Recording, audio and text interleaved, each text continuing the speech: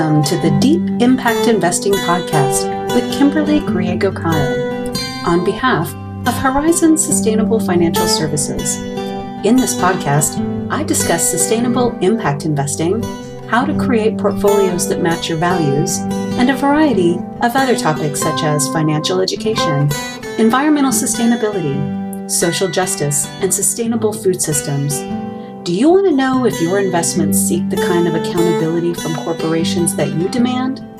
Listen in as I explore the burning question, are you investing like you give a damn?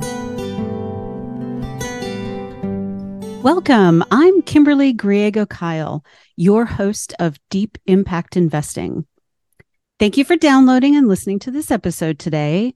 My goal is to always educate you, motivate you, and provide solutions that you need to build a more sustainable life and a more sustainable investment portfolio. So today, I thought we would talk about the secret sauce of shareholder engagement. And I have with me a guest, Jonas Kron, who is the Chief Advocacy Officer at Trillium Asset Management. He also has a law degree in environmental law, which I find super interesting. And a little tidbit about Jonas that I didn't know. He made the list of Fast Company's 2022 most creative people in business. Thanks for joining me, Jonas. Thank you so much for having me. It's great to be here. Yeah. Tell me just really quickly, what is this most creative people in business about?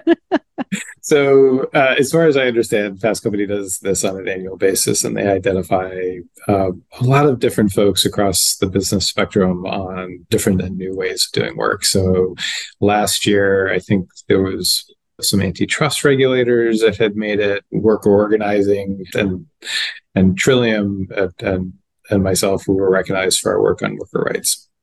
Excellent. So it's really about the radicals in the business area, making change happen. That's great. Tell us tell me and the listeners, what does a chief advocacy officer do? So I guess I have the privilege of running a team of 6 of us in all, that day in, day out, we are focused on engaging the companies that are in Trillium's portfolios. And we are active investors, so we are not invested in all companies. We are going to be choosing companies based on environmental, social, governance, and financial factors. Many of those companies, while they may be better performers, in some cases very good performers, there are often opportunities for them to do better.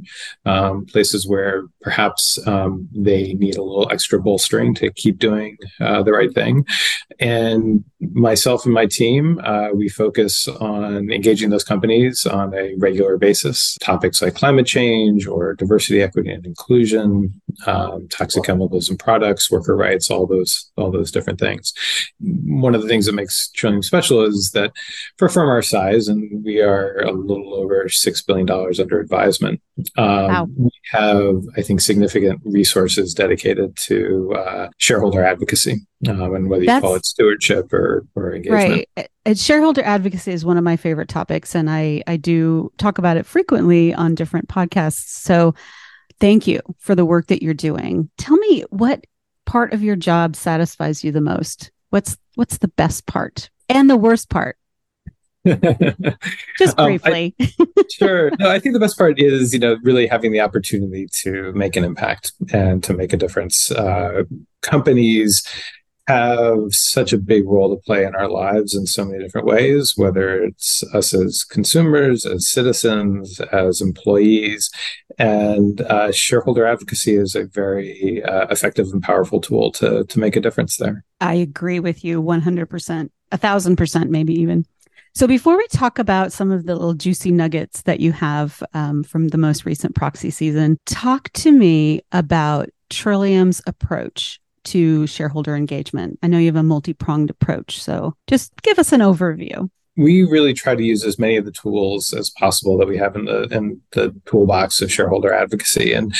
And for us, the question in many respects that it comes down to is how do you prioritize? There are so many different issues and so many different companies Absolutely. to work on that the question is often, well, how do you decide which company? How do you decide which issue? And what approach are you going to use?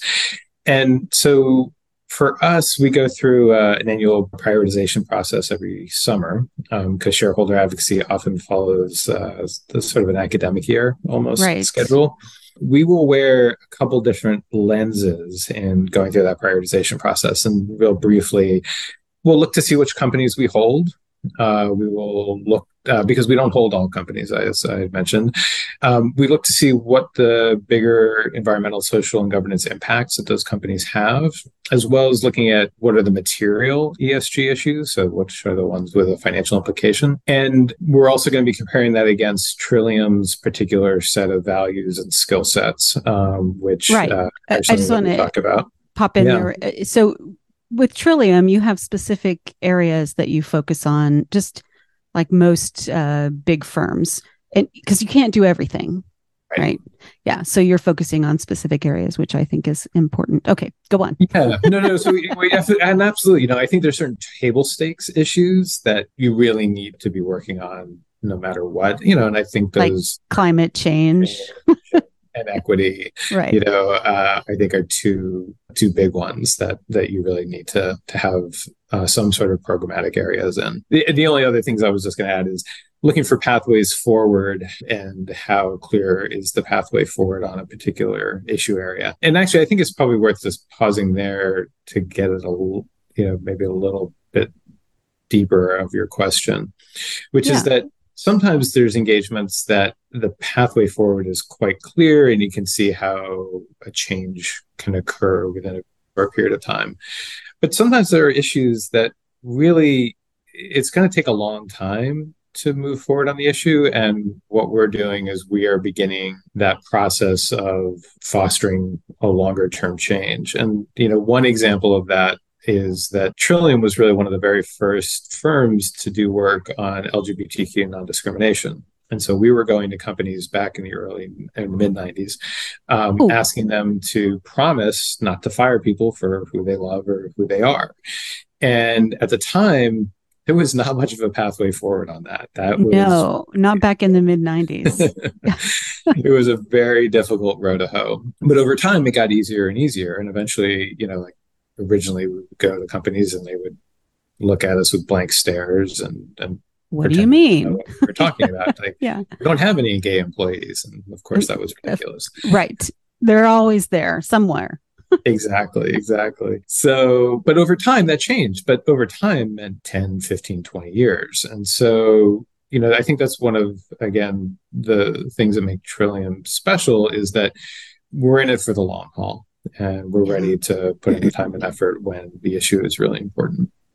Thank you for that work. I appreciate it personally, and I'm sure a lot of folks do. And so what you're really talking about is here's some urgent things, and here's some things that we have to take a longer view and process too. Yes, absolutely. I was reading your approach document, and I was struck by the phrase, a shareholder resolution is a suggestion. So tell us what that means. Well, so there's sort of the lay version of that and then the more technical legal version. Let's do the lay version because okay. Well, no, actually, it's not actually that technical in sort of a way that can't be understood.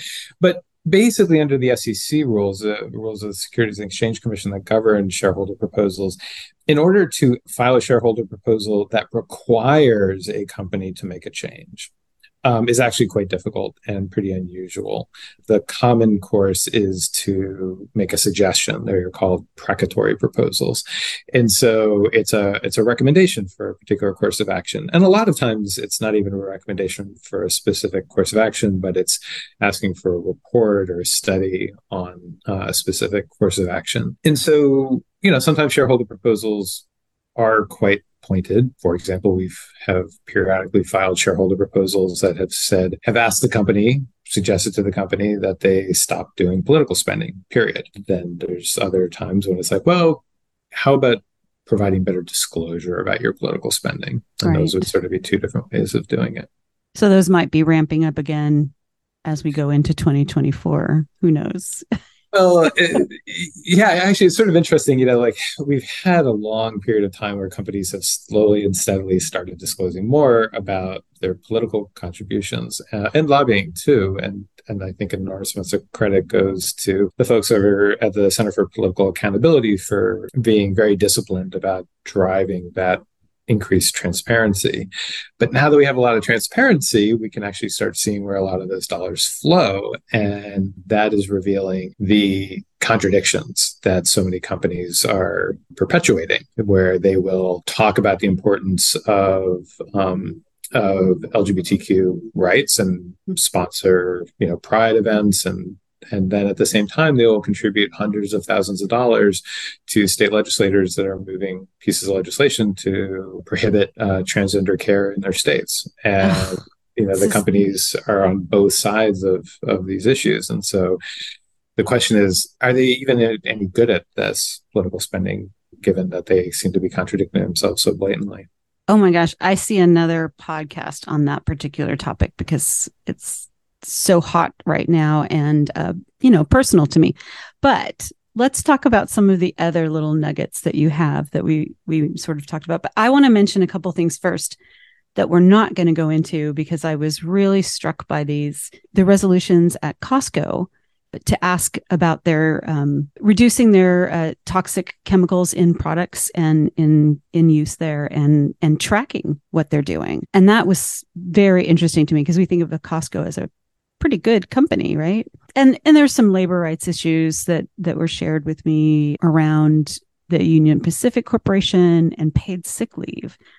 So both of those really stuck in my mind. But you are going to share with us a little bit about the work at Bank of America. And I just want to stop and pause for listeners that any company that I mention in this podcast is not a recommendation for investment. Please talk to your financial advisor about that before you jump into those waters. Bank of America. Bank of America is a company actually we've engaged for a number of years on climate change. And for the last couple of years, we've done something a little bit different with our shareholder proposal and our engagement there. And I think this is something that might start becoming more common, but I think is a really interesting way for shareholders to make a difference in maybe ways that they hadn't thought of before.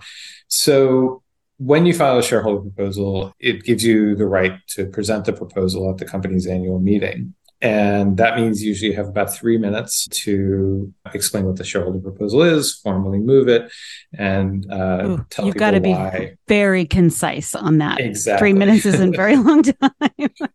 But it's a really unique opportunity where you've got the undivided attention, hopefully the undivided attention of the executives and the board and many shareholders. And so one of the things that we did at Bank of America is that we took the opportunity to bring in an activist who is working with communities in Louisiana's Cancer Alley to oppose a new plastic petrochemical plant that would affect their community. And so the organization is called Rise St. James, and one of their leaders is a woman by the name of Sharon Levine.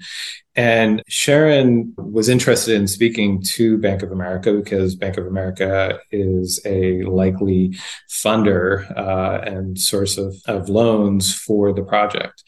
And she is very interested in stopping this from happening and for getting her questions in front of Bank of America, which is not necessarily the easiest thing for her to do, because we've seen and we know so many of these communities have been marginalized for so long, and their voices really haven't been heard or given a platform. And so what we've really tried to do in this example is to pass the mic to Sharon and to give her an opportunity to have the undivided attention of the board members and the executives at the annual meeting. And we actually did something similar at another financial services company, Travelers. So at Travelers, we've been filing a shareholder proposal for a couple of years now, asking the company to do a racial justice audit. And for those that aren't familiar, a racial justice audit is basically asking the company to do a 360-degree review of the impacts that the company can have when it comes to racial justice. And the idea here is that they don't simply look internally at their their hiring practices and how inclusive of a workplace they have, but also the ways in which their products and their services and their supply chains and all the ways in which they touch communities around them, what sort of impact they can have there as well. And that shareholder proposal actually did quite well in its first year. It got a vote in the 40th percentile, which is very high for these kind of things. Yeah. Due to the anti-ESG backlash, and we can certainly talk about that, that vote went down slightly. But what we did was one of the issues of concern, one of the racial justice issues of concern for travelers is whether they will be providing insurance to companies that are seeking to do oil and gas drilling in the Arctic. And so, fascinating. Yeah, so the Gwich'in people, who are the folks that have lived in this region for time immemorial, have been opposing the development of fossil fuel activities in the Arctic Refuge because it's a sacred place for them. And what we did was, again, took the opportunity to pass the mic. And so what we did was we invited the leadership of what's called the Gwich'in Steering Committee to come to Connecticut to the annual meeting and to take our 3 minutes and to speak directly to the executives and the board of directors about their concerns. So that has to be, sorry to interrupt you, but that has to be incredibly powerful, that it's not just the same old, presenting the proposal, but to really have someone say, this affects me, and here's how. That's great. Right. Yeah, that this affects me, and that you, the people who are listening to me right now, can make a difference on this. And so this is something that we did a few times this past year, and actually we've done it a number of different times, sort of going back, over the years. And it's always, I think, a very effective and powerful tool, and can be an important stepping stone in making some important changes. It gives me goosebumps to think about that. I may have to tag along sometime just to see that in happening and in the moment. I'm going to pause right here for a minute and let you know, listeners, that you can also create a portfolio of investments that builds on your ideas of sustainability and equity and diversity, climate change, all of those issues. There's probably 100 we could mention, but we want to make sure that you can match your values with your investments. So at Horizon Sustainable Financial Services, we're here to help you. With more than 2 decades of experience, our top staffer and owner, Johan Clausen, he is there to help you and answer your questions. So you can reach him at 505-982-9661 or send an email to info@horizonssfs.com. Don't be shy. Send an email, give a call. We're all happy to help you. Now, let's go back to Jonas and talk about a very wide-ranging topic on labor rights. So you probably have a lot to share in that area. Yeah, and in some ways, actually, it really does connect back to the topic we were covering before, in terms of passing the mic and helping these folks who have not had a voice to have more of a voice, because in some ways that's, I think, really what the discussion around worker rights is right now. Absolutely, it is about pay or scheduling or benefits, or workplace safety and health. But in many respects, it's about workers finding their voice and wanting to say, this is what is important to me. Because actually, also picking up on the question of paid sick leave, I think it's great for investors, and Trillium is amongst them, to advocate for particular benefit policies or pay. I think that's important. But really, what's most effective is for the workers to advocate for what they want, and to have the ability to speak for, some workers may want better benefits, some workers may want better pay, they may want both of those things, or what are they going to be the trade-offs that need to be made? They really, should be the ones that are making those decisions. And, over the last few years, we've really seen, and I think we're just seeing every day another group of workers going out on strike, and a lot of work, unionized workers, whether it is, the screenwriters, the actors, or the auto workers, or healthcare workers, or teachers, they're already unionized. And in some ways, worker rights in this country are not particularly great, but unionized workers are at a relative pinnacle of power and they are exercising that power these days. But workers that haven't yet organized are really in a very different position. They don't have the structure in place. They don't have the recognition. They don't have the structures for reaching collective bargaining. So when workers are trying to organize for the first time and to have a union, it's a particularly precarious spot for them. So I think that is why the workers at Starbucks and their efforts has been particularly noteworthy, because not only is that a challenging situation for them to be in to organize in the first place, but they are in an industry that has historically been very difficult, to have workers organize. Retail, right? That exactly. would be very difficult. Yeah.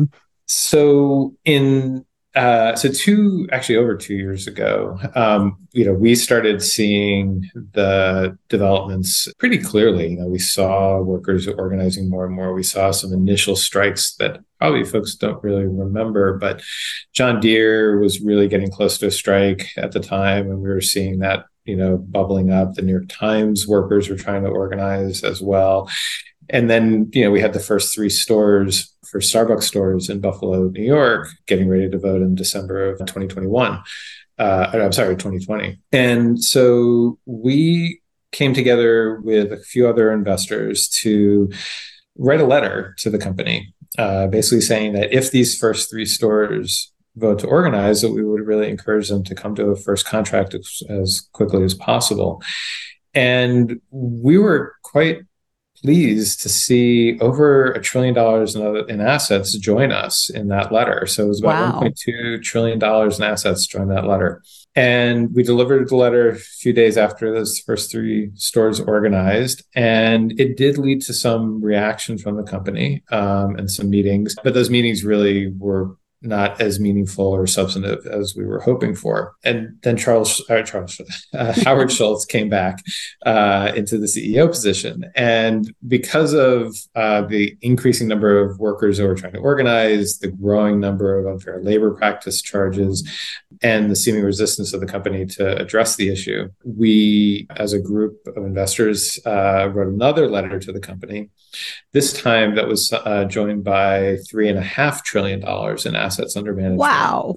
Yeah, so it tripled within just a few months. So we were really seeing an enormous amount of interest from investors.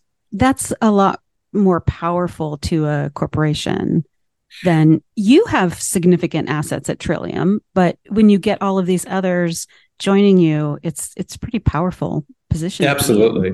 Yeah, no, absolutely. So it's, Trillium is, a little over $6 billion in assets under advisement, which obviously $6 billion is a lot of money, but relatively speaking, it's relatively small. Starbucks has a market cap of, over $100 billion. We provided that second letter to the company and tried very hard to be having a dialogue with the company over the course of the summer. And that's often the course of these engagements. There's letters, there's meetings, there's efforts at having a dialogue with the company in the hopes that, we could reach a positive conclusion. And that, and I should say that we've held Starbucks for about 20 years in terms of, our investment in the company, and have worked quite successfully with the company on issues like plastic waste and food waste and diversity, equity, and inclusion, and going back even farther around bovine growth hormone and just even sustainability reporting. So, we were optimistic that we would be able to replicate those positive engagements again. But this issue seemed different. And we really weren't able to get a level of engagement from the company that we were hoping for. So what is often the next step is to file a shareholder proposal, which we did alongside a few other investors, including the New York City comptroller, who's effectively the treasurer of the city of New York, and one of the fiduciaries for the public pension funds for firefighters and police and teachers and so on. But those are pretty big groups to be joining in as well. Yeah, absolutely. No, the New York City pension systems are well over 200, if not $300 billion in assets. And then also a Canadian organization called Share, which is a shareholder advocacy group, and a UK-based organization called PIRC, PIRC. And so the four of us came together and filed this shareholder proposal that it was a very sort of simple, straightforward ask. It said that Starbucks happily had made commitments to respect international labor norms under the International Labor Organization core labor standards. And those are standards that recognize and protect worker rights to organize and freedom of association at a higher level than US law. So they had said many years ago that we're going to hold ourselves to a higher standard when it comes to worker rights. And so our question was not, are you meeting US law? But are you meeting your commitments to meeting a higher standard? And we think you should bring in a third party assessor to look at that question and provide you with a report and to investors as well, talking about the ways in which maybe you are meeting those standards and maybe ways in which you're not meeting those standards. I'm on pins and needles just waiting for you to tell me what happened with this. So we filed the shareholder proposal in September 2022. The company really didn't say a whole lot until just before the annual meeting in March of 2023, when they started making some vague assurances that, well, actually, we're going to do a human rights impact assessment and we will include it in that assessment. But they didn't really put a timeline on it. They didn't say who was going to be doing it. They didn't really provide any details regarding it, or whether the board was going to be taking responsibility for it or not. Let me interrupt you. Do corporations do that as a stalling tactic sometimes? Well, I think that was very much what they were hoping to do, that they were saying, okay, we get the sense that the investors are onto an idea that has some broad-based appeal. And maybe this is a way to cause investors to give them an off-ramp, to basically say, okay, the company seems to be getting it and they're going to do something, so we won't vote for the proposal. And that's not uncommon. And actually, if you look back at the votes in 2023 more generally, you see a lot of pretty large, big institutional investors taking that off ramp on all sorts of issues, really giving the companies the benefit of the doubt. And that's what they were saying. They were basically saying, trust us, we've got this, we understand. So we went to a vote in March of 2023, just earlier this year in the spring, and the shareholder proposal got a 52% vote. It got a majority vote. That's great. Yeah. And, that was one of the very few majority votes this year. Most shareholder proposals took a haircut of about 10% in face of the anti-ESG efforts. And it's also important to remember that Howard Schultz actually owns 2% of Starbucks shares. So, we can sort of factor that in as well. So, even though the company, I think, tried quite hard to persuade investors not to vote for the proposal, well over a majority concluded that no, this assessment would be a good idea. So at this stage, the company has indicated that they will be doing an assessment. Great. They have said very, very little publicly, and we'll have to see what they do. If I want to be optimistic, if folks remember back I believe it was in 2019, that Starbucks got caught up in one of sort of earlier racial justice controversies when two Black men were arrested simply for being Black in one of their stores in Philadelphia. And the results of that was that Starbucks actually did one of the first racial justice audits. They brought in a law firm to do a complete review of how the company addresses racial justice, and published, I think, what was considered at the time to be a pretty good report that did not pull punches, that said, okay, these are the things that you're doing well, and these are the things that you should be doing better. And if I'm being optimistic and hopeful, it will be that they will do the same thing, that they will treat this with the same seriousness and commitment to meaningful outcomes as they did with that racial justice audit proposal. But we're going to have to see. The proof will be in the pudding. So what you're really saying is a lot of these they're not just one off. It's a continual process that you're always going after. So yeah, absolutely. That's great. I really appreciate it. And we're winding down here on this episode of Deep Impact Investing. So I really want to thank you, Jonas, for joining me here on this podcast today. And do you want to say anything, last words, talk about Trillium? I will say, and full disclosure, that Horizons uses Trillium in many of their portfolios, and they're quite popular with our clients. Last words? Well, I really appreciate you having me on the podcast and your wonderful questions. Thank you very much for inviting me on. And I guess I would just maybe end by saying that Trillium has been around for over 40 years at this point. We have a deep commitment to sustainability and investing for a better world. And that's both through our investment process as well as through our shareholder advocacy. And we are always happy to talk about it and really appreciate the opportunity that you gave us today, Kim. Thanks. Good. Because I'm thinking maybe July, I want to get you on and talk about what's hot that you're following at the moment. So that would be great. Yeah. I hope you've enjoyed this episode of Deep Impact Investing with myself, Kimberly Griego-Kyle, with Horizons Sustainable Financial Services. Please join me for my next episode, where I think my favorite guy in the world will join us again, Johan Clausen, with some stimulating topic on behavioral finance. Thanks again for listening. I'm Kimberly Griego-Kyle, reminding you to live your best day every day. Thank you for listening to Deep Impact Investing with Kimberly Griego-Kyle, the sustainable, responsible impact investing podcast, reminding you that it's time to invest like you give a damn. If you have questions about this podcast or topics you'd like to hear addressed on an upcoming podcast, please email me at kim@griego-kyle.com. That's GRIEGO-KIEL.com. Or give Horizons a call at 505-982-9661 and be sure to ask for Johan Clausen. Don't forget to click the subscribe button to be notified when new episodes become available, and to share this podcast with colleagues, friends, and family. The companies I may speak about during the podcast are not recommendations for investment. Only you and your financial advisor can determine what the right investments are for you. Kimberly Griego-Kyle produces this podcast on behalf of Horizon Sustainable Financial Services. Horizon Sustainable Financial Services, Inc. is a registered investment advisor registered with the SEC. Horizon Sustainable Financial Services, Inc. and its financial professionals do not render tax or legal advice.